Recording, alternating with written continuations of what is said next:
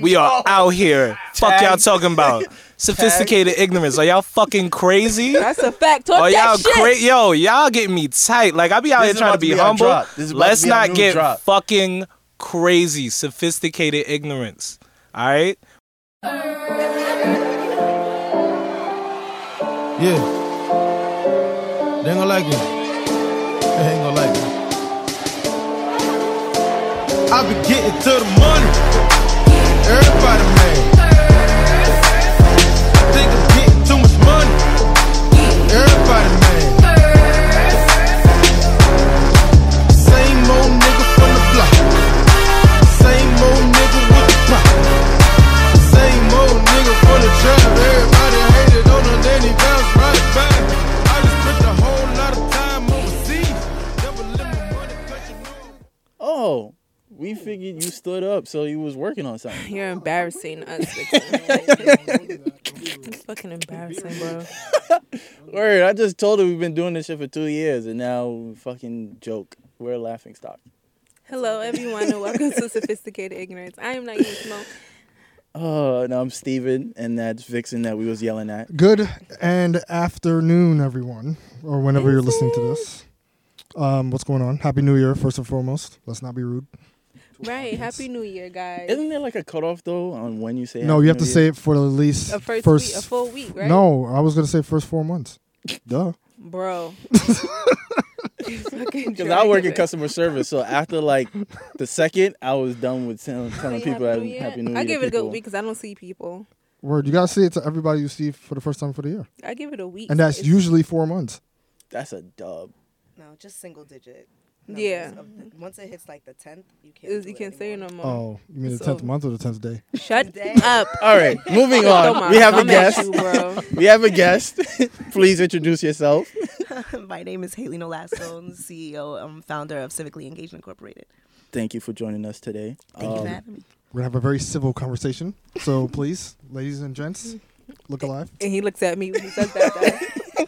Mad subs. I really don't know why she agreed to come on here. Clearly, she never listened to the show. I got swindled. Oh, Brooklyn, just keep on scamming. So tell the people a little bit about yourself. Oh, where should I start? Okay, so start from the beginning. So you were a fetus, so right? On July 19th, 1988, it was a Tuesday. Here it was raining. The angels were, tearing from the happiness in their eyes. But no, so long story short, again, my name is Hailey Nolasco. I'm a Brooklyn girl, born and raised all my life. Dominican descent. I'm a first generation Dominican. My parents were immigrants to this country. And for a long time, I've always just been, not only am I like a history junkie and kind of a nerd, but have always been really interested in how to give back to community and knowing about self and how to keep that, and push it forward. So some each one teach one sort of situation. Prior to this, I've been working on public safety for some time. It's something that's very close to my heart, very near and dear to me.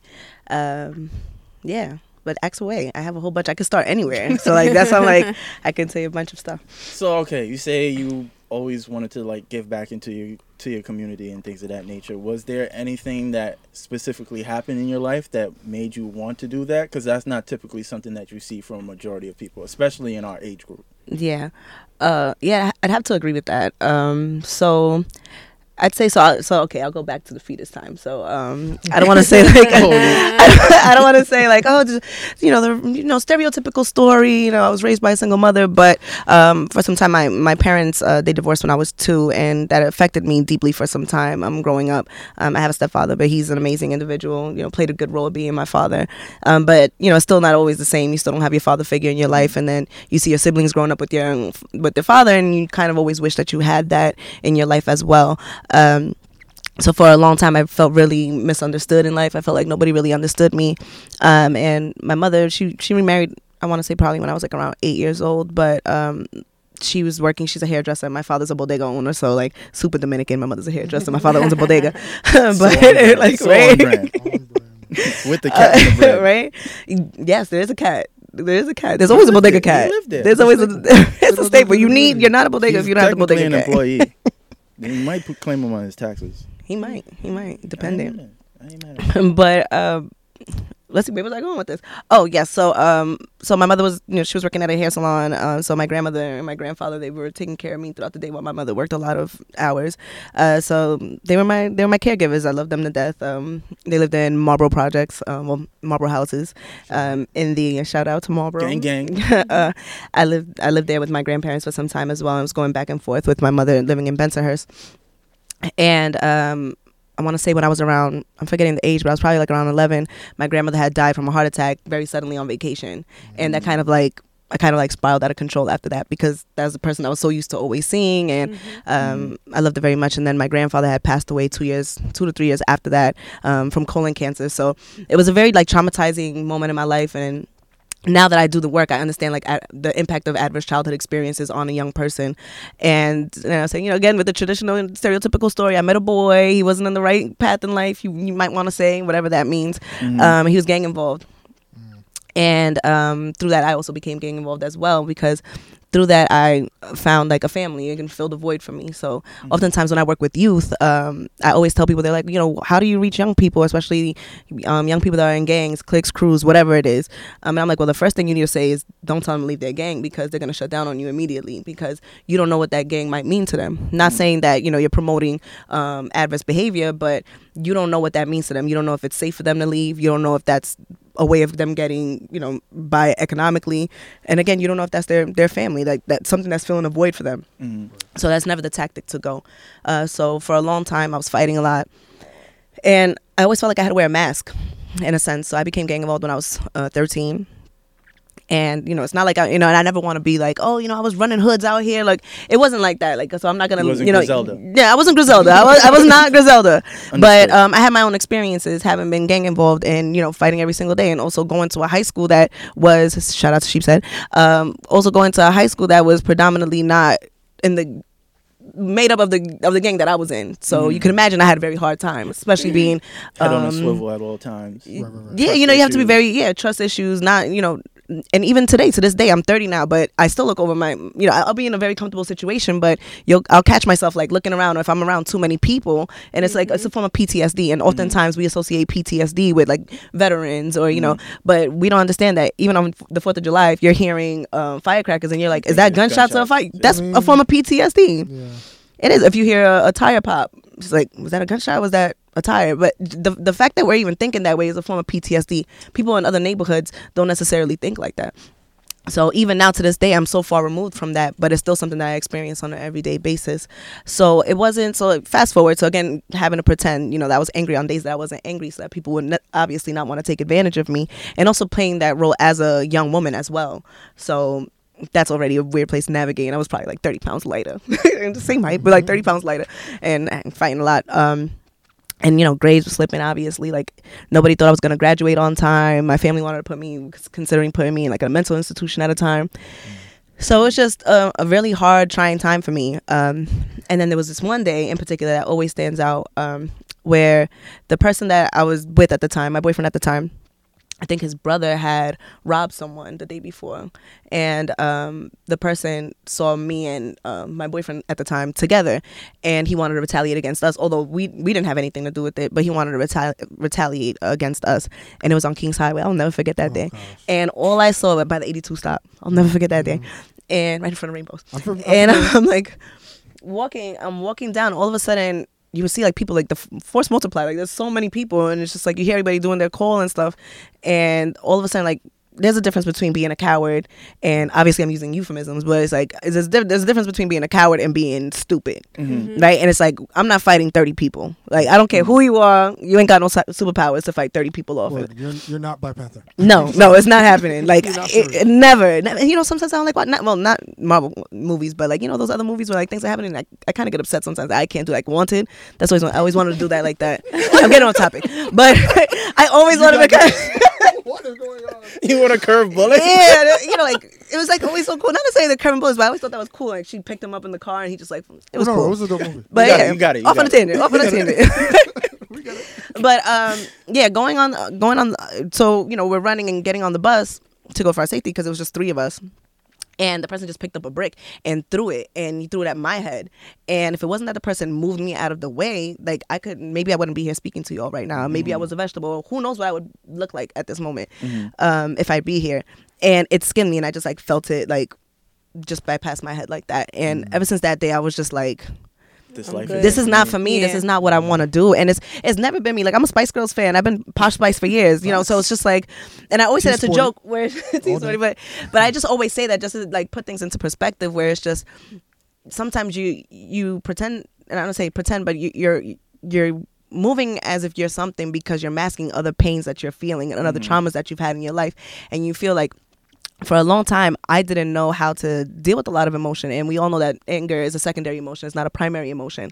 So it's taken me a very long time to even know how to, just talk about how I'm feeling. Yeah, because usually it's just like, you piss me off, put hands and feet on you, right? It's just like, that's what you do. It's not, like, but at that time, like my mindset, because that's what was the norm for me. It was just like, you don't like something, it's you answer it with violence. And even that's why I always talk about when I have kids, like I would never want to put hands on my child, only because it's a learned behavior. So now you're understanding that, okay, if I don't like something, I can put hands on you, I can hurt you physically, and that takes away from how you just deal with conflict. So it's not healthy. It's not healthy behavior. So needless to say, the next day in school didn't go too well because the young man went to my school. But it was just a really hard time for me, and I was lucky to be able to get out of the situation that I was in because I had a very strong support system at the time. So a lot of people was like, how did you get out, or how did this happen? And I always just say I just got very lucky at that time, and just had people that were in my corner just to help make that transition easier for me, and definitely changing the norms around me as well. So it's just like, how are you going to change if you're just still in the same place all the time, doing the same behaviors, practicing the same mindset? And then for some time, like I was really embarrassed. Well, one, I took myself out of that because I don't want to be in a situation where I'm gonna get hurt or harmed if somebody sees me. But I also just removed myself. So when again, like nobody thought I was ever going to graduate high school or anything. And I bust my behind from like to have a 55 average for like almost 2 years and then still graduate with just under 80 average in high school. It's really hard because so you had to like knock out like 90s, like A's, like for the rest of your time there, go to night school. And I did everything that I had to do to the point where when I was like graduation, one of my math teachers, Ms. Novotny, I'll never forget his name. He looked at me like, "What are you doing here?" When I was graduating, I graduated on time. I still went and got my bachelor's. I got my master's degree, and I'm applying for the doctorate program right now. So it's just like, no one ever thought that I would be able to be in the spaces that I'm in right now. And I would have never thought that I'd be in the spaces that I'm in right now. Right. So I just use that to just want to give back and just really be intentional about the work that I do. So for a very long time, I just like put that to the side. I would never lead with that. Like, oh, I was getting involved. Like, I never really it came from a place of embarrassment. And I got really lucky. After high school, I had an internship. I was part of like this inner city youth internship program. It was called the All Stars Project. And every week I got accepted into the program, and every week we would go to professional development workshops at like the largest firms in New York City. And at the end of the program, we would get we'd get a paid internship for the summertime. I got really lucky because they kept me on board. They liked my work, and I was probably cheaper to have on board than like somebody else at a full salary. So it works out for me. So for about 5 years, I worked at that law firm, and that also helped me to mature as well. And then after that, I worked at another large law firm, and then after that, I worked for public television. I worked for WNET for some time, which is PBS Channel 13's parent company in New York City. My cousin used to work for PBS. Yeah, and it was a cool experience, but I always felt like it wasn't my calling. I just always felt like there was something, and to be frank, like I didn't want to be anybody's paper pusher. Like I'm not here to answer your phone. I'm not here to schedule your meetings. Like I just felt like I was here for a greater purpose. And then also there was so many microaggressions that I would experience on an everyday basis, just being a woman of color in these spaces. And a lot of times, but I didn't know what to call it then. Because I didn't know what to call it, but now because of the work that I do now I can see it and call it for what it is. But then I just felt like I'd be embarrassed of stuff. Like I remember one day, I'll never forget. I always talk about this. One day, I have a peach tree in my backyard, and pretty dope. They actually just cut it down. I don't think it's peach season though. I think I don't know when that is though, so I'd probably be lying. But I tried. Yeah, next time when I do get peaches, I'll be like, "Hey guys, remember the peaches?" We'll have you back. But one day in the office, because you always want to be down, you want to be cool with your coworkers and stuff, so whatever. And I was like, "Oh guys, I have a peach tree. I'll bring some peaches, tomorrow." And they were like, "You have a peach tree in Brooklyn?" And I was just like what? And it's something so small, but then at the same time, it affected me. And then also being somebody that graduated from CUNY at that time once, but now I'm a 2-time CUNY graduate. like being in a space and it's just like, oh, we're a nonprofit organization and nothing, and they were great people, but it's also like implicit biases that people have. So you could be a well-meaning person, just being frank again, you could be a well-meaning white person, quote unquote, but then also you have to be very understanding of the privilege that you hold and also your implicit biases, and I think that that's something that wasn't available at that time. I guess I don't know what's going on now at this point, but it's like, we're a nonprofit organization. We should have some, young lawyers come from, CUNY Law. And the person in the room was just like, what? He was like, yeah, I would prefer somebody come from a real school. And then I've heard that about how they view CUNY in general. Yeah, because it's a public institution. Education. Yeah, you don't have education, but it's also like, and not to talk down about anybody that's ever been to Ivy League institution or a private institution, like that's great. Big up to you that you were able to do that. But oftentimes in a CUNY institution, you do get a very good education. And on top of that, so many of these students are juggling life, like just life in general. So it's just like, I got my master's degree working 3 jobs. So it's just like, it's very difficult to manage that. So I would prefer to hire the student that was able to get 3 jobs and still get her master's degree and get honors than somebody that just like, you had a more privileged life maybe. You might have had a more privileged life. Maybe you didn't have to work. Your dad is a judge or some shit. Yeah, and that's not everybody's situation, but it's a lot of people's situation. But that person would, maybe graduate, and just because they have a certain school on their resume, they might be called before like somebody like myself. And then a lot of these professors don't only work in CUNY schools either. Like they could be working at private schools. Yeah, also. so you could have a professor that works getting the same education. Oh, absolutely. Yeah, you could have somebody that works at Columbia one day, and then they'll be at Brooklyn College or John Jay another day, and people that have actually had lived experiences and have done the work. So that's really hurt my feelings. Like, just saying, like, that really hurt my feelings there. So I read this book. The Alchemist is my favorite book. I don't know if y'all read it, but it's the best book. I love that book. Book gang. I love that book. That book, anytime somebody asks us, like, do you ever have a book that like changed your life? The Alchemist is always that book for me. Like, if you look at mine, it has like little pink, like little notebook pads in it, sticky notes, highlighted everywhere. Not to cut you off, but if you guys remember at my party, I had custom made cupcakes, and each cupcake had a quote from The Alchemist. Oh yeah. That's dope. Yeah. You said on the show that was your favorite book. Yeah, we ate that now. It was that night. It was delicious. I still have the cake I didn't cut. Facts. Oh, wow. What? I can't eat It's cake. in the freezer? It's in the freezer? Yeah. Okay, I'm so you're saving. fine. Yeah, I think it's frozen. I think it's good for like a that year. shit was months ago. It's frozen in time. As long as it's frozen, like people get married and then they eat their cake a year later It's like a wedding to celebrate cake. their anniversary. Yeah. Let it go. It's over. Well, I'm saying, like, Hater. I understand you could have it for at least a year. Hater. But Is that but it's medically true that well, think about it. Frozen food. I mean, now we're in a different episode, guys. Yeah. But it's like the frozen food, like it Don't worry, has we'll the have you longest back. version. Word. cut the cake with I really me. want my peaches now. Word. Peaches and frozen cake. That's the next There we episode. go. Vixen eats it first. And I think that's really dope, though. Like, even thinking about that, putting quotes on, it's such an amazing book, and it's really that book that really put things into perspective for me, and just really thinking about is whatever it is that you want. If you really want something bad enough, the universe will conspire to get that for you. And I quit my job. I quit my job, and I just really started thinking about what is it that I want to do? Like, what is my calling? And something told me, like, well, you've kind of been embarrassed about, all the stuff that you went to as a young person, and maybe the way that you can, find your purpose is to revisit that and take away the shame and just like living your truth. And I saw, like, that same day I was like, well, not the same day, but like kind of around that time, I saw like this posting for an internship at the Brooklyn DA's office, and I applied for it.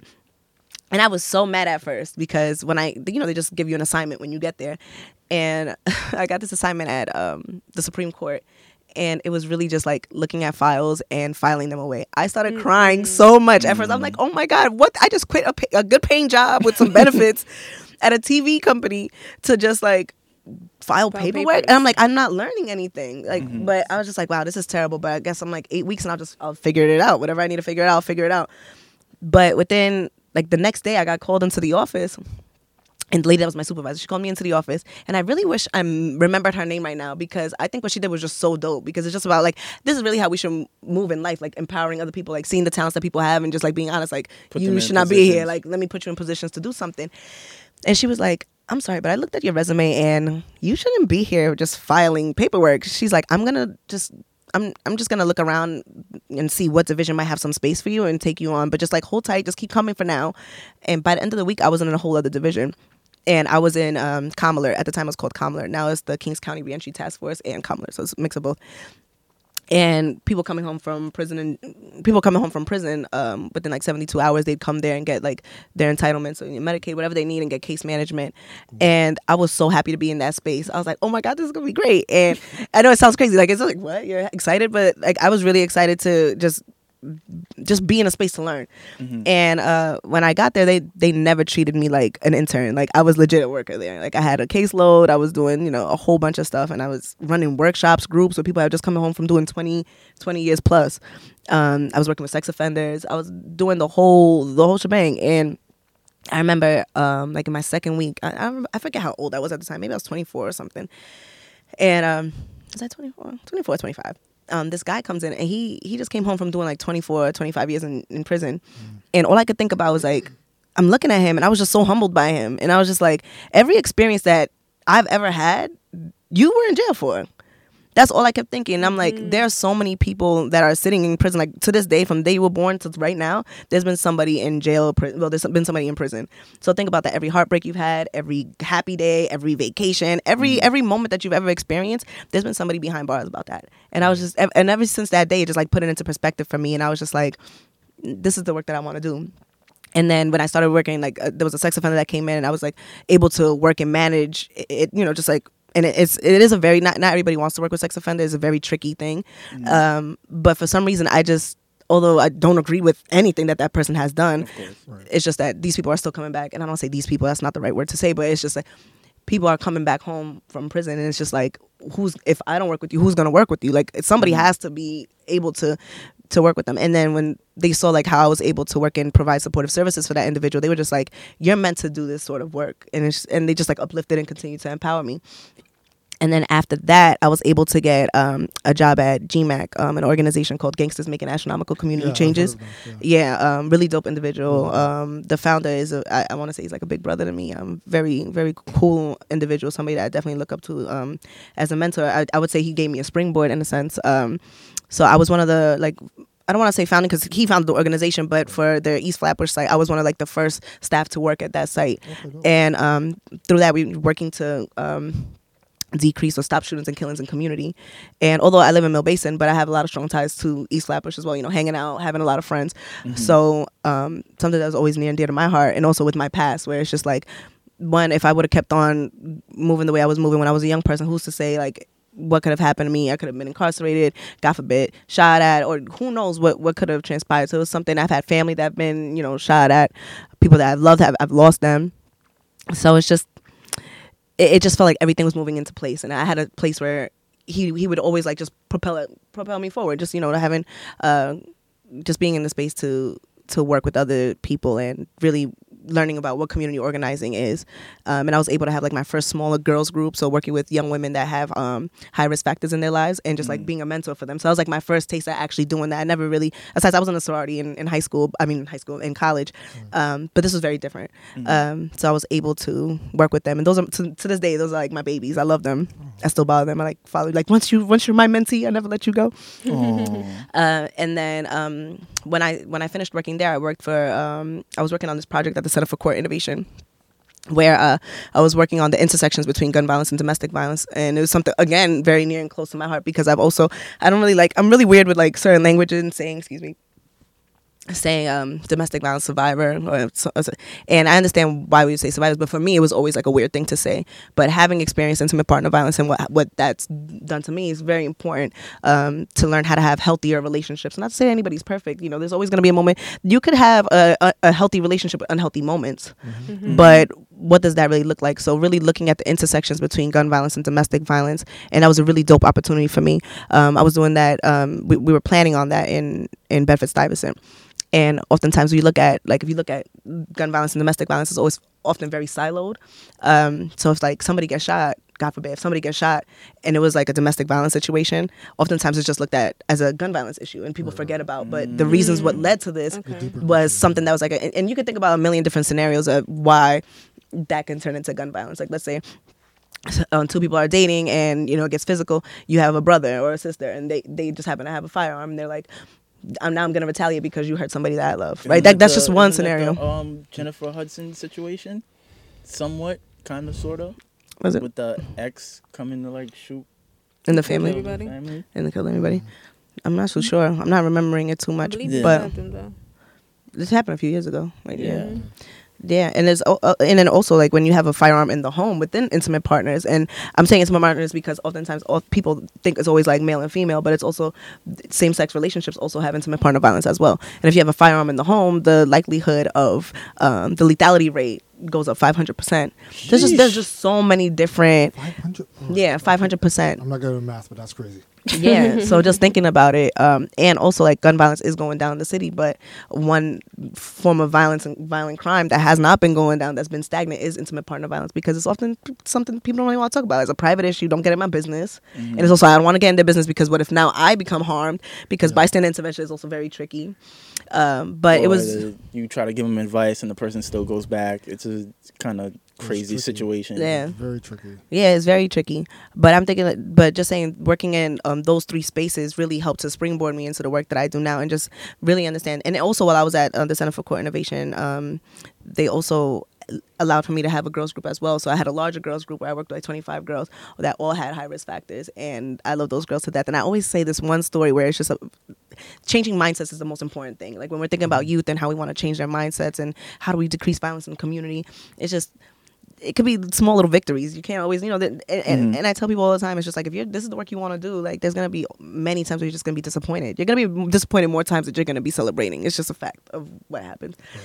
So, every time we meet, there's always food, because you gotta have, you gotta have some food. You gotta feed people. But they always want pizza and fried chicken. And it's just like, I'm like, one day I was just like, I'm getting different food today. I'm like, so I ordered them all sushi, and I didn't even warn them. So think about it. So I'm like 50. Culture shock. That's risky. Culture shock. It was risky. I still can't get people to eat sushi to this Hey, day. yo, what is this? They were not. Man. They were like, Hailey, why would you do this to me? Popeyes, we hungry. this ain't on Popeye's menu.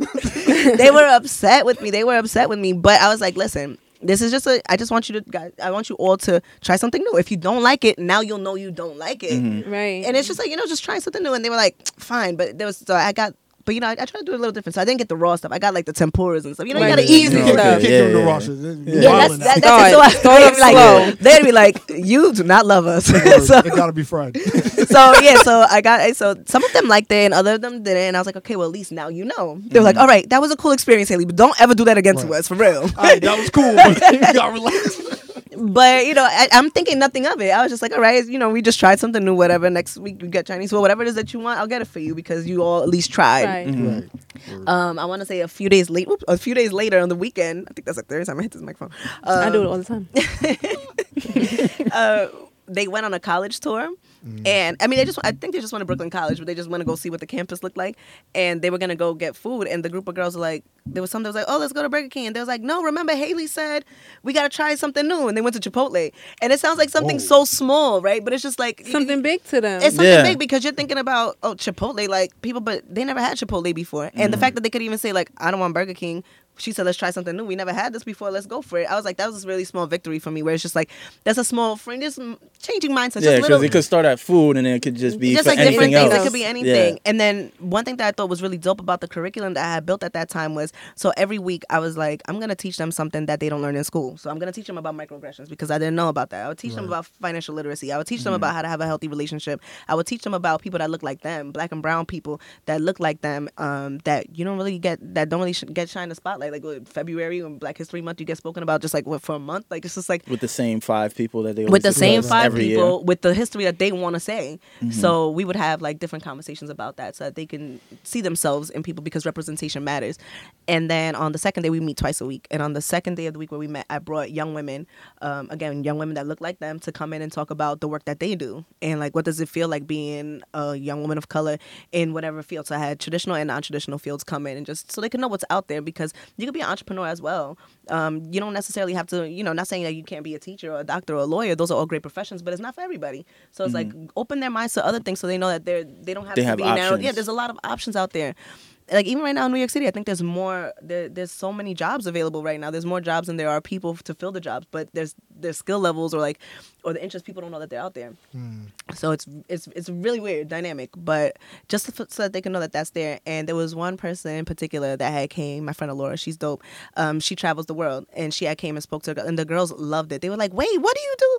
that you get to travel so much. And they're just thinking about like, because you have to think about so many young people, they don't leave their block. They don't leave their neighborhoods. Yeah. And they're seeing another black woman that looks like them going to Greece, going to Egypt, Italy. going to all these dope places that they've never roamed. Like, they're like, what? Like, you can do this? If you can do this, I can do this. And they were talking about it for weeks. They're like, yeah, because, I'm going to go away and I'm going to be in a boat. Next stop, Dubai. Yeah, but, they're talking about it. Chipotle on the yacht. Yeah, Chipotle on the yacht. And these are... Exactly. With extra guac. With extra guac. Yes, always say yes to the extra guac. Like, yes, I want it. That's when you made it. That's when you made it, right? But I thought that was so dope. So I thought that was like cool what I did with that curriculum, and it made me want to start civically engaged, because it's just like I think I have pretty good ideas, and again, I don't have the answers to everything, because every day I'm learning as well. Like, so I was just like, well, what can I do to continue to amplify the work that I've already been doing and continue to empower young women that have been impacted by institutional racism, oppression, different systems of oppression, and what that looks like, and how do you help them, and also how to help young women that have been impacted by violence, whatever that means, whether it was violence on them, violence in their families, whatever it is that they've experienced. Like, how do you bring them in? Because there's so many times where, like, going back to my girls from the group that I was running, it was called Her Life at the time. And these are young people that continue to have doors closed on them all the time. It's like, I don't want to work with that kid. Like, give me the bad, yeah, I'll work with the bad kids, quote unquote. Like, and I hate that term, bad kids. Right. But they'll say like, oh, yeah, I'll work with the bad kids. But then they cherry pick. They pick what a bad kid is. It's like, I'll pick this one because it's an easier young person to work with. But how about the other young person that needs a little bit more attention? More disenfranchised. Yeah, they're more disenfranchised. Yeah, so it's just like, you're gonna just continue to close the door, and then when something happens to that young person, it's just like, oh, I knew that was gonna happen. But what did you do as a person, like a responsible person in the community, to try to help that? To try to stop them, or like try to just move it. And not to say, like, if you work with 20 people, maybe you'll get results in 3, right? Let's just say. But you're planting seeds in so many other people, other young people. They might not get it today. They might not get it tomorrow. 3 years down the line, they'll be like, oh, I remember that conversation that I had. And then they'll put it into practice and motion. So I don't ever think any lesson isn't a lesson lost. So I just wanted to create an organization to do that, and also putting, especially like with 45 coming into place, and also when you think about women in the political realm, the political arena, when you look at just women in general, significantly lower amount of women that are in seats nationally. Then when you think about women of color, that shrinks. That's why it was cool, like right now in Congress, what's happening, where there were a lot of women, different people of color. You see, people, Native American women, Latino women, Black women, Muslim. Trans, Muslim. You're seeing all these things happen, and it's just like, oh, that's dope, but we can continue to amplify and augment that on a larger scale. Right. But what's important is that I just assessed that, there's some sort of a gap here where who's talking to young people, the young girls with lived experiences as well. So it's just like, they could know that they can also be civically engaged as well, that they can be out and use their lived experiences to propel other people forward. And that doesn't necessarily have to be being political, but just being a public servant, just being a person in a community that cares about yourself and what's around you, and just becoming more aware. So that's the reason why I created Civically Engaged. That kind of like brought me to. Yeah, that was very long-winded. You answer like half of our questions. Question number 2. You answer like all of our questions. Well, you just said stuff from the beginning. So to be fair, this is true. This is true. Yeah, but I always ask people of that, and they usually just stop after 2 sentences. Sorry, I also disclaimer. I talk. I was a lot. born. I was here. I was about to just walk away from the mic. It was like, she got this. I'm not needed. So, okay. So you mentioned the nonprofit that you started, and you mentioned the goals of it. So how does it vary, or what's the major difference in comparison to other establishments that are made? Because I think right now is probably the highest concentration of just women entrepreneurs that are crafting businesses and things of that nature. And more so recently, we hear about these stories of like the fake women empowerment. So you'll go to these events, and the people that's on the panel, they don't really engage with anybody. They give their little spiel and they fucking walk away. And when you approach them, they're not really personable and things of that nature. So how is your establishment different, and what is your opinion based on those other groups that operate like that? So I'll say what's different. What's different is that, well, we're still working on getting our feet really on the ground right now, and just really trying to do a real assessment of what the needs really are and how we could really be effective and meaningful, being meaningful and effective in the work that we're trying to do. And also, again, working with young women of color that have been disenfranchised, right? That have had these lived experiences. So that's I would say would make us a little different, and also that I have a lived experience as well. So oftentimes there are many, I feel like I've been saying oftentimes a lot, but there are many not-for-profit organizations that are well-intentioned, but the top down doesn't look like everybody watching Secure, right? So like white hand, black kids sort of situation where you have these organizations that are mainly white organizations that are working in goodwill or good faith to help community. Like, let's go out and like But save they these, don't really like, save these kids. understand their needs. And you might empathize. You might really empathize. Let's say like you might really empathize. Yeah, you might be genuine. Let's say you're genuine. You empathize. Y'all. We got y'all. What's the problem, right? But at the same time, it's like, but do you really understand? Like, and you know, it's great to have white allies and people that are really intentional about doing the work. But it's also very important to have people that have actually that look like them also doing the work. So that's what I would say. And not to say that they're not doing great work. There are organizations doing great work, but it's good to have, again, representation from the top down. Absolutely. So, and you go to some organizations and you go up there and no one looks like you. But then when you go down to the smaller or like the more grassroots level part of that sort of organization, then you're like, okay, here are the people that look like me. But where's what does leadership, like, what's mobility looking like? Like what? Right. So although like super small organization, there's only 3 of us right now, myself, my friend Angie, and my friend Catherine. It's just us right now, really working on building this. But I already see that when we do it, we're really trying to be when we do continue to, again, expand and grow, that we're going to be very intentional in that way. And when we're talking about the fake women empowerment, I kind of laughed inside at the same time, because at first I'm like, what does fake women empowerment mean, right? What does that mean? But I do understand what it could look like when you go to. So I sat on a lot of panels. I've also been to a lot of panels, and the other day somebody was like, why don't you have a panel as your next event? And I was just like, I breathed for a second, because I was just like, it's so easy to put a bunch of women together that are doing something, right? It's like, okay, you have this, but what's the next step? Like, you're just gonna talk, and then hopefully something resonates, and somebody's like, okay, that might have been cool, but then it's just like, what's next? So it's just like, I'm not against doing a panel or wanting to have a discussion, but I would want to put something that's way more meaningful together, because I go to these things all the time and you just hear people speak. Sometimes you get really compelling people, but other times, like, it's just like you just putting anybody together to have a conversation. It's the yes sis movement. Yeah, I get it. Yeah, and I get it. And it should be yes sis, right? It should be like everybody's like, yes, everybody, let's uplift each other, right? Especially women need to hold each other down, right? More than what we're doing. But it's just like, what is the intention?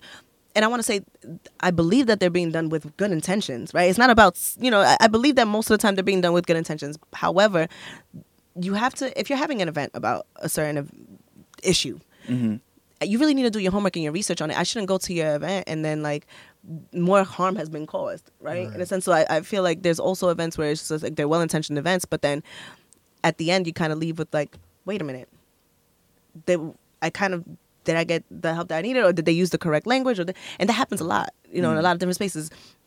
So that's kind of how I feel about like the fake.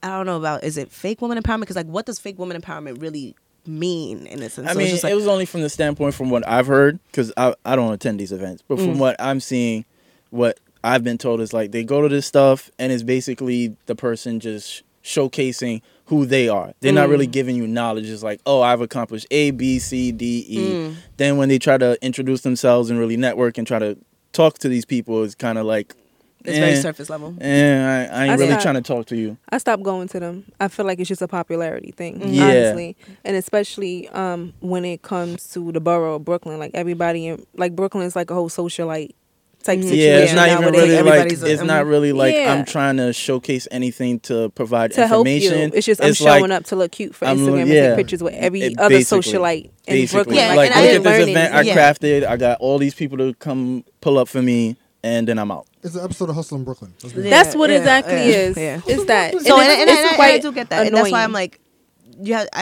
sometimes I really, when we were talking about before, and you were like, all right, you coming to I have the conversation. I was like, I'm very weird about where I go when I speak sometimes, because it's just like when you do speak in certain places, or when you go to certain events and you put your brand on it, or because you are your own brand, right? That means you agree.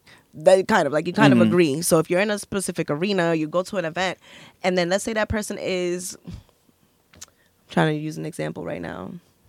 whatever. Let's say the person is an anti. Damn, what's a good example? Public figure. Go on. It's a public figure. It's a person's a public figure. I don't want to say like a domestic violence or a gun situation. But we'll say gun violence. Whatever. The person is having an anti-gun violence event, and I shake hands. I'm like, it's great to empower each other. But then at the same time, the person has like a bunch of guns in their car.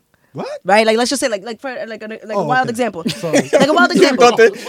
No, this was real. This has not happened. This has not happened at all with anybody. This has not happened. Yeah, no, but I'm just saying, like, as an example, it's like Usually the hypocrisy. I do that. Like, it's the hypocrisy, right?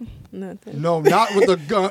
Wait, he just did. No, I'm just saying like hypocrisy in a sense, right? Or, you're going there and I'm going to an event with you. We're talking anti this and let's move forward. But then you have all this. You're stuff. not living the life. You're not living the life allegedly that you're saying. Or if you're just having a woman empowerment event, but then the next time I look on your social media and you're tearing women down, right? Or or just. Or you're saying that you do something for work, and in all actuality you're scamming, right. or you're doing a whole bunch, and it's like you're doing this, but it's just like, but it's not real. It's not real. So it's just like, it just makes things a lot more difficult. So I definitely understand it looking like a popularity contest. I do feel like a lot of them are well intentioned. I do feel like there are a lot that are like just a socialite thing, and that's why I get turned off sometimes. Where it's just like I'm about this work. Not going. Like I'm really about this work. I'm out here like at nighttime. Like somebody gives me a call that somebody got shot in the head. I'm over there to give services. And I know it sounds crazy, but like a few weeks ago, I had a mother that had gotten shot in the head in Brownsville. And I'm over there with their family providing services. So just because I might not post about it every day, I don't have to post about the work that I do for likes all the time. So it's not about that all the time. It's about like what do you do when the cameras are off? What do you do when nobody's listening?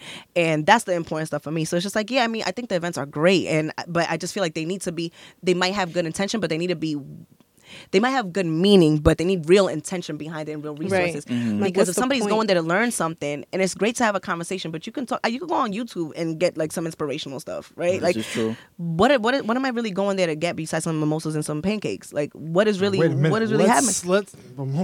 Mimosas and pancakes are great, but I'm just using it as an example, or just like or just a dinner, or just a dinner, or you get free drinks or whatever it is. It's so much bigger than that. And it's a great way to pull people. But it's just like it's in the messaging. Right. It's just all in the messaging. No, it's walk it like you talk it. One-on-one. Yeah. You know what I'm saying? And I think for a lot of those type of events, I mean, it could be a lot of loopholes in the sense of like how it's structured. You know what I'm saying? It could be the fault of that, where it's like, all right, we have an intention, but it goes off the rails because these personalities might overrule it with their, with just talking about themselves and not exactly what providing information. Providing information what the basis of those type of panels or talks are. And then on top of that, it's like, there's no action items at the end. It's just like, hey, we showed up, dropped some jewels. Yes, sis, you said it. And then, that was great. I'm gonna go home. You know what I'm saying? Like, where does the conversation lead to? Where does actual physical? What happens next? Yeah, what happens next? And most of these panels or most of these type of conferences or discussions don't really have the what's next. It's just what's happening now. You know what I'm saying? We know the problem now, but what then? You know what I'm saying? Yeah, I agree 100%. And that's why every time I'm on a panel or if I'm in a space, I always have a call to action. Like there's always something that somebody should be able to do after a conversation. And you don't have to do anything crazy. It doesn't have to be anything like a huge, like, okay, all right, tomorrow I'm running for office. No, it doesn't have to be that. It could be something as small as, you know what, today I never talked to my neighbor. I'm going to say hi and let them know who I am. It could be something as small as that. Or depending on whatever it is, there's just different ways to build supportive networks. But it's just like, what are you going to do to make a change today from something so small to something big? And it's just, and that's different for everybody. But there should definitely be some sort of, like, so for example, there's a public advocate, now I'm getting political. So there's a special election coming up in February. And people oftentimes only go and vote where it's like the president or like the mayor, but there's so many other things that are happening that really affect you, like in the short, that affect your day to day. But nobody really goes out and votes for that. Misinformed. You're misinformed. You're not voting for the right people. You just go down the line. You're like, okay, like this person. Or don't vote at all. Yeah, you don't vote at all. But these are people that are voting on what money should go into your schools and your districts. These are the people that are voting on what your street should look like. These are the people that are voting on criminal justice policies that really definitely affect you. Like, that's where you should definitely be. Like, yeah, it's great to go and vote for president. It's great to vote for, the governor. But what are you doing about the day to day? So there's definitely a special election that is coming up. I want to say it's on February 26th for a public advocate. And that's a person that really goes out it's usually like the seat right before you want to go to mayor. It's like one of those like seats that propel you forward. But that's really like it provides oversight and really listens to different agencies and really listens to community members and really fights for people. And not a lot of people even know that position even exists. I've heard of it before, but I didn't know about. To be fair, the publication or the publicizing of these type of special seats it's by design. And sometimes you want to say, it's by design as well, right? It's by design to keep people. Yeah, it is February 26th. Yeah, I wrote it down. There you go. Notes, receipts. Go vote. Go vote. But it's on a very small scale. But it's just like, what are you doing? Because if you don't vote, somebody that does not believe in what you believe in will go and vote. Right. So it's just like, think about it like that. It's like, if I'm not going out there and doing something, somebody else that might not agree with what I'm fighting for, you can't be on the sideline complaining and not doing anything. Mm-hmm. And it only takes about 10 minutes. Why you such your teeth? Because she knows that life. She fed up with them. Because you can always hear about that person that's like, you're doing something. It's just like, oh man, if I don't know how you're doing it. If I was doing it, I would do it like this. But are you doing it? Yeah. Did you take the time out? We all know somebody like that. Oh, we all do. Yeah. So locked. Do not disturb. It's like, I would like to do something for the kids. Okay, so I'm having an event. You want to come out? Or I'm going to a rally. One of the organizations that I work with, they're having a shooting response. You want to help me come? Oh, I was thinking like a baby shower or some shit. Like no. Is there gonna be drink? Is it gonna be mimosas at the gun violence rally? But it's like, but we all agree. I'm sorry. We all agree that we don't want shootings and killings in our community. Absolutely. We all agree that we want a safer, more resilient neighborhood. We all agree on that. But who are you really like? What are you doing for? What role are you playing in it? And it could be something as easy as a conversation. If you hanging out with somebody, like if you're out here promoting what they're doing, like, yes, get your guns. Yeah, do this. And you're promoting all this behavior that's, if you really love somebody, you're not going to promote that on them because you could lose that person. You could lose them to the street life or to prison. Mm-hmm. And I don't know if anybody, been in a jail cell or been to a jail, but like I used to do workshops in jails, and that's not a place anybody wants to be in. And usually we see that, in our communities, a lot of times we see that young people see that as a rite of passage at one point in their lives, right? And it's not a rite of passage. It's not college. It's not something you get. That's not something that you want. And I'm going out speak at schools, and I just ask them, I'm like, hey, raise your hands if you want somebody to tell you what to eat every single day and tell you when to wake up. And they're like, no hands go up. I'm like, raise your hand if you want to use a bathroom with no door. Raise your hand if you want to be you want to live in a room that's smaller than a bathroom or is the same size of a bathroom. Nobody raises their hand because nobody wants to go to jail. Nobody wants to be away from the people that they love. So it's just like, why would you not try to stop or try to change somebody's mind frame? And it's also women as well. I feel like we also have a space, and we always want to uplift our partners and uplift, the men that are in our lives. I'm just saying men because we're just talking about like men going to, if men go to jail or whatever. But if you really love them, like we have so much, we influence men a lot more than we think we do. And when we allow certain behaviors, if certain behaviors make them think that they could get more girls, and that's what they're going to do, right? So if we don't think that's cool anymore, that's like that Chirac kind of, it was like, what was it? No peace, no P word. There was something like that, but it was pretty much, yeah. So it was just like, and that might be like super like out there, but it's just like, in a sense, it's just like, what are we accepting in our lives? And it's just like, with the men and just the people that we love in our lives, like what are we talking about? What are our conversations? And again, talking about civic engagement and like changing mind frames, even when you're in a space and you could use it to educate someone, I'm always the one like ruining, like, why you gotta be the one to always ruin the mood? But it's like, that's not how you should talk about people, like, locker room talk, right? Mm-hmm. If you're a man in a space, right, and guys are talking about, yeah, I'm gonna smash this, and yeah, I do this to women, and I do this and I do that. It's just like, but that's, it's part of toxic masculinity in it. So it's like, what are you doing as somebody to be like, are you gonna sit back if you don't agree with it? I'm saying, right, you're not agreeing with it. Are you gonna sit there and just laugh because you're like, because it's the norm, you just stay with the status quo? Or you can be like, yo, I don't really think about it like that, and challenge it and just be like, but a lot of times people just let it rock. It's just, and I'm just using that as an example, but we can be in so many different spaces where we can help to change the narrative, and just propel people forward in a more positive way. So civic engagement could be many things. It can be volunteering. It could be being, part of different organizations, rally, clergy. But it could also just be part of conversations on our day to day. So, yeah. So other than what you have going on, what are some other programs for the youth, for troubled youth? So that are out there. There's so many. There's really a lot of programs out there. So a few that I will talk about. We do have. So my day job, I do work at the mayor's office of to prevent gun violence, and we contract with a lot of different organizations. And a lot of them work with youth with high risk factors. So there are so many organizations that are part of this, the New York City Crisis Management System. So if you do look up the website, you can find the different organizations that are out there. So in Brooklyn, we have GMAC that we have spoken before. We have SOS, Save Our Streets for both Bed-Stuy, Crown Heights. We have Man Up in East New York. We have Operation Hood in Coney Island. We have Bevo in Brownsville. And then they have so many other supportive services as well that tie into the work that they do. There's so many other organizations that are out there doing the great work. And I'm making sure I'm not missing anybody. I don't think I'm missing anybody, but they all do really fantastic work with young people and really have helped us. So New York City is actually the safest it's ever been. And sometimes we don't really see that because we still hear about people getting shot and getting hurt. But if you look online and you see the data from the 1990s until now, like it's completely different. Nice was New Jack City. Yeah, and it's crazy. And to this day. Yeah, and I think about it, and I'm like, how did my parents navigate that? How did my parents navigate that? Because it was crazy, right? Yeah, I thought about that randomly sometimes. It's like, yo, y'all was really like. But our parents were busy working. They didn't have time to be. And they had real jewelry. It wasn't like like they had real jewelry. But still, they had like real. Back then, there was no honor code. Like dudes was pulling up on everybody. I mean, I could.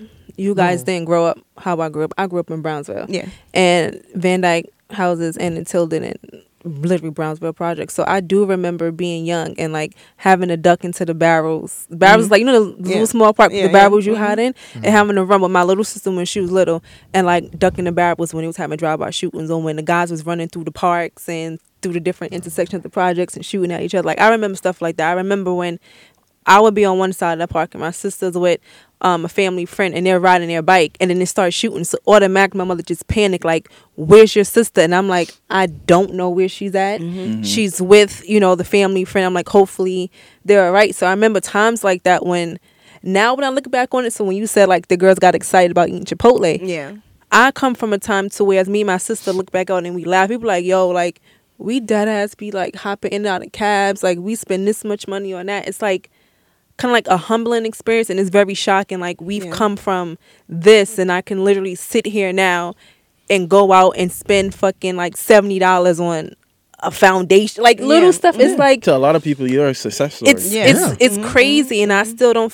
We still struggle to this day, and we still have struggles that, you know, myself and my sister, and my mom are going through, but it's nothing compared to what we were going through before. And like, so when y'all brought that up, like I don't know how the parents, like I legit remember ducking like in Sackman behind like an abandoned building because somebody got into altercation with my cousin. They came back to shoot and we was all outside.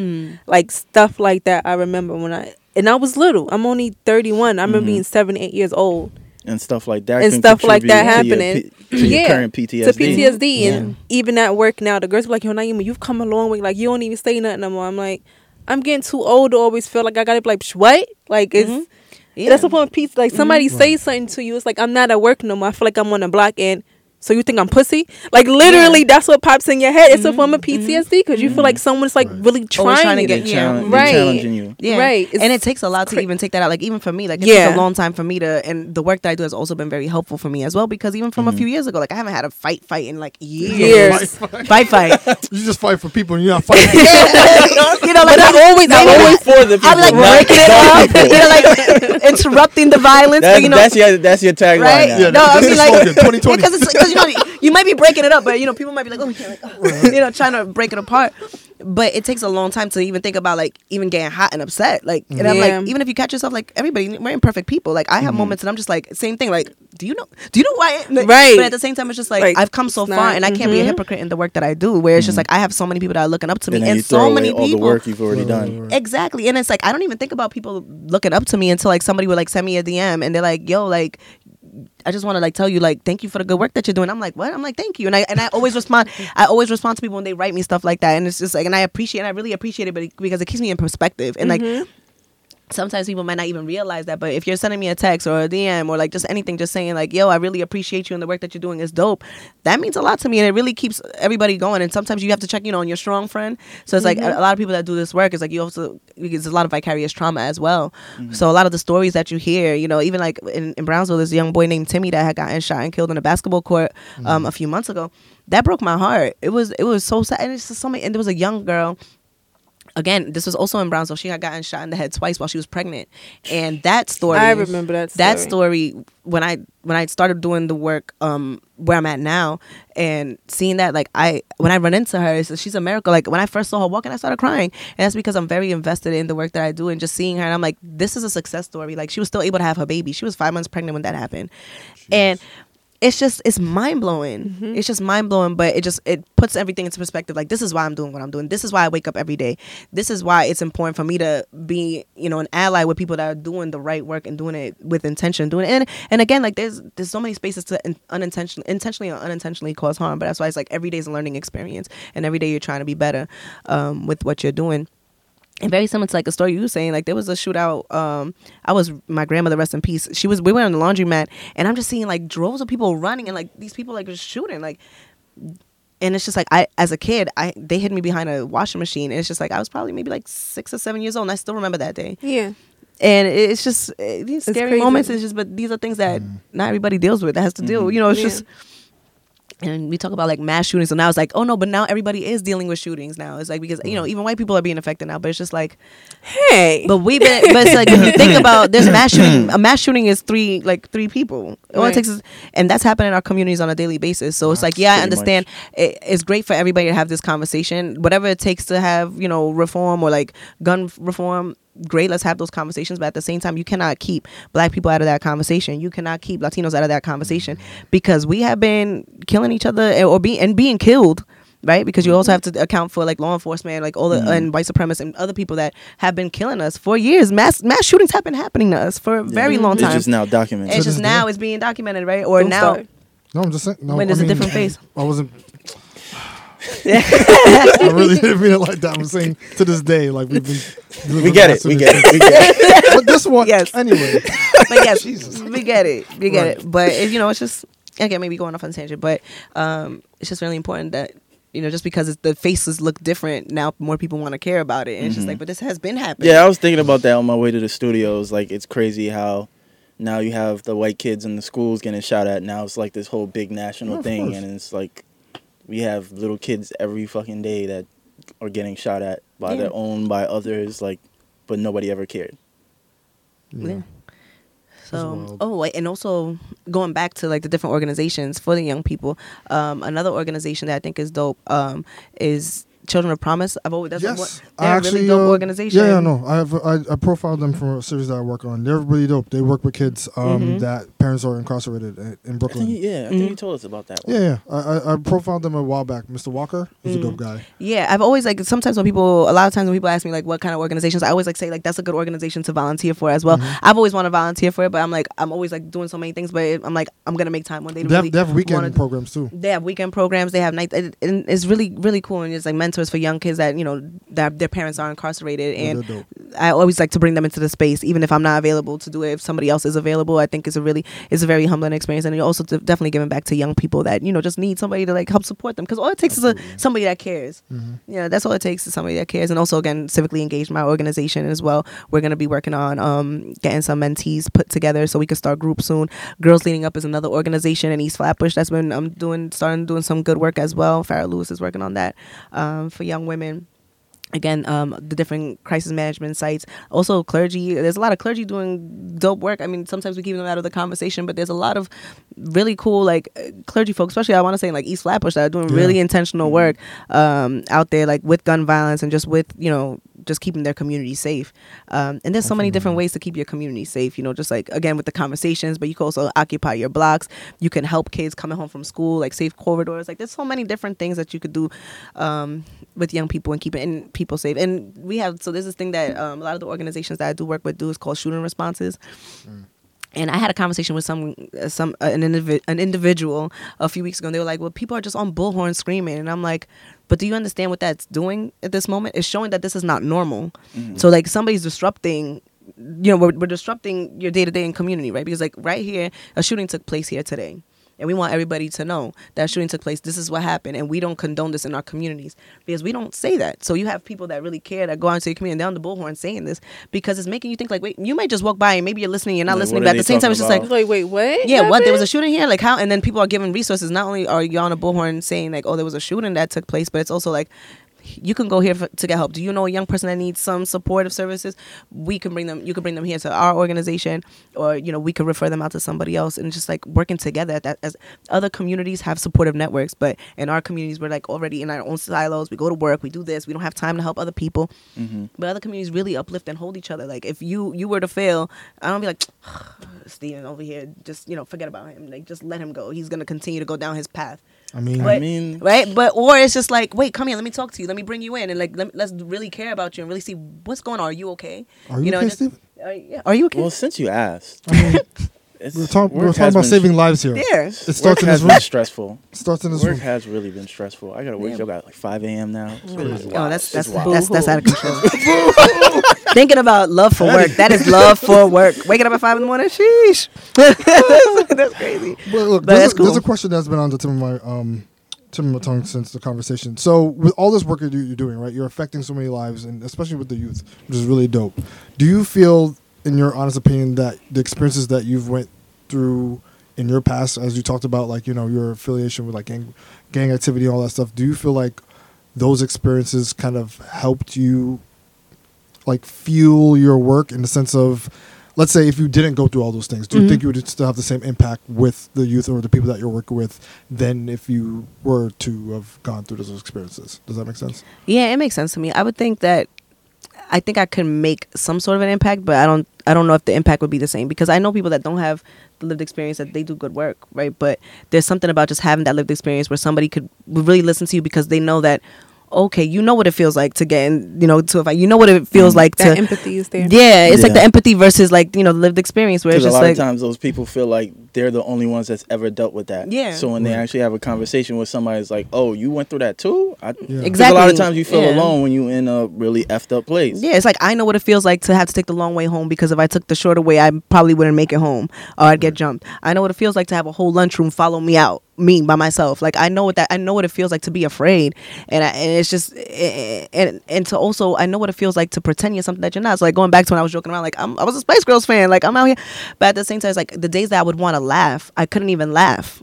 And that's deep, like, because that's like a sign of weakness. Because it's like a sign of weakness, because it's like, oh, she laughing, she having a good day. All right, let me find a really quick way to. She like Spice Girls word. Yeah, word. Right. Start stepping on the lollipops. Right? Yeah, man, those lollipops were good. Those Chupa Chups. Facts. Talk about it, sis. Of course, they were good. Everybody, you didn't like them? I did. I just didn't think boys were into You don't that. like flavor? Do you not like the taste goods? What are you talking about? You're wildin'. That was Spice Girls, Pokemon time. That was serious? It's Spice Girls for life, for a reason. I went to the reunion tour to this day when they first came back. It was like Jay-Z, that Watch the Throne tour was like my favorite all-time concert, but the Spice Girls had that one. Oh, you had to go to watch the Spice tour. That's dope. It's Jay-Z and the Spice Girls. They together. Right. That one? Oh my God! Don't threaten me with a good time. Don't threaten me with a good time. Cut off his mic, please. I beg you. Watch the Spice tour. But yeah, but just bringing it back, it's just knowing how it feels to just have those experiences makes it that much more impactful, because you could really talk from a place like, I know exactly what you're feeling right now, like, and then I could share my experience, and I'm like, but look where I'm at now.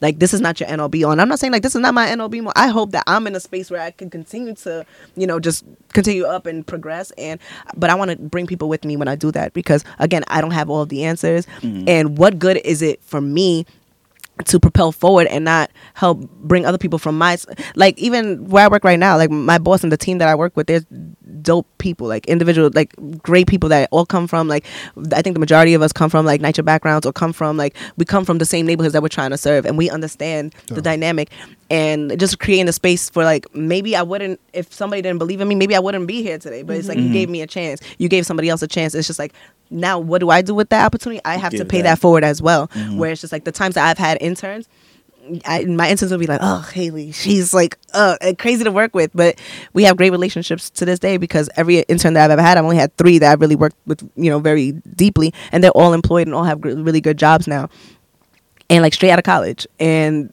this like, and these are all women of color. These are all women like coming straight out of undergrad, like working in their field and making an impact. So it's just like, and anytime that they need me, I'm there for them. Oh, give me a letter of reference, or I have an interview tomorrow. Like, could we do a mock interview? And I'll be on the phone. I mock interview with them, and I ask them questions, and I'll be like, I didn't like how that sounded. Like, let's work on that. Like, what does that sound like? And then again, I need that as well. So it's just like, again, the each one teach one and pay it forward. So We're like endless skating out here, because you're killing it. Thank you. I appreciate that. I appreciate that. But that's what it's about. It's just, spreading love and just positivity. Even when we're not feeling positive, even. And I think those are the words, those are the times where you really need to give positivity out when you're not in that great space. Just like the little bit that you have, you put it out there. And then again, like with The Alchemist, is like you put that out there, it comes right back to you. Absolutely. So really quick, because we are over on time. Oh, I'm sorry, guys. Sorry, I talked to me. That's not true. No, it's fine. You recently became a professor at Brooklyn College. So speak on that in like 3 words or less. 3 words or less. Congrats. First, congrats. Yeah, so thank you. Word, so congrats. I teach at a school I was not accepted to. Dope. Like super dope, right? That's my 3 words. Pop up like Gucci, like I'm back. Right. Yeah. And I had a great opportunity to teach child welfare. Yeah. To this day. Yeah, to this day. What do you teach? I teach child welfare, and I really got it could be a long story, but short story. I got really I put it out there, put it in the universe, and it came back to me in a moment that I didn't even expect it. So it was like an unfortunate situation for somebody else became a blessing for me, and I was just like, I want to teach. I'll teach child welfare. I'm like, I was a child, I could do this, but teaching child welfare, lived experiences, adverse childhood experiences, what that does to people, but also teaching people practicality. So it's just like I wanted to actually teach you like what this work really looks like and building scenarios. So it's like not just textbook. I'm like, this is what I've done at work, and I would bring speakers all the time for them to really get an understanding of the work that they're doing, because if they're working at, like, let's say ACS or foster care, like they need to know that they really have impact. So if you need to treat case number 1 the same way you treat case number 257, like what does that look like? So it was my first run. I think I did good, a lot of learning, lessons learned, but they brought me back on for another semester. So super dope. Yeah. And it's cool. It feels good. And I really like my first class. They were cool. That's dope. So that was my short story, but good job. I like teaching at Brooklyn College. It's cool. Harvard on the Junction. We lit. I think that's all. I don't think we have anything else. Yeah, that was really dope. Thank you. Thank you for having me. This is we'll fun. put everything, like all the programs you mentioned, we'll put it in like the show bio or whatever. I'll make sure we'll put that in there. And I think that's it. Yeah, I think that's about it too. I mean, if people could people enroll in your class, like anybody? Well, if you go to Brooklyn College, if you're undergraduate at Brooklyn College, I can't just walk on the campus. Like, well, I think so. No, you could come like and visit a class. Yeah, you could. I think you could have like the times where you could go to a class and just like observe. Yeah, definitely. That time. If you want to do that. And also, if anybody is interested or wants to learn more about civically engaged or how they could become civically engaged, they could definitely email me, Hailey, Hailey, at getcivicallyengaged.com. I mean .org. Sorry, .org. Oh, big facts. Yeah, sorry. I'm like .com. You will not get me. I promise. I'm spam. Spam. Put the stop on it. So yeah, Hailey at getcivicallyengaged.org. Any social media handles you want to share? Yes, Hailey Hailey _N_, and also Get Civically Engaged. Those are the 2 hashtags.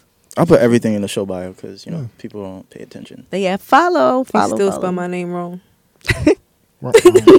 Who? Everybody. Oh, I thought you meant me. I was like, huh? Nah, I'm safe.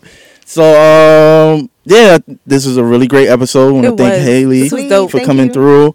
Shout out to Bianca, as always, for executive producing. Absolutely. The website is up. That's also going to be on the bio. The email is always up and running. If you do listen or watch the show, make sure you screenshot it and tag us on Instagram. We'll start reposting that. Please do. What else? Reviews. If you listen on Apple Podcasts, make sure you rate and review. We need those. Those go up on the website as well. We are also on Spotify now, so you have no excuse. Joe, we're coming for you. we really gonna pull up on you if you don't fucking listen. And we are close to our 100th episode. Have we finally agreed on what we gotta do? We got something whipping up. Vixen said we got something whipping up, so we got something whipping up. Yeah, and that's that. So, we out. Stay tuned. All right. Bye, guys. Thank you. Definitely sophisticated ignorance, and I'm fucking with it.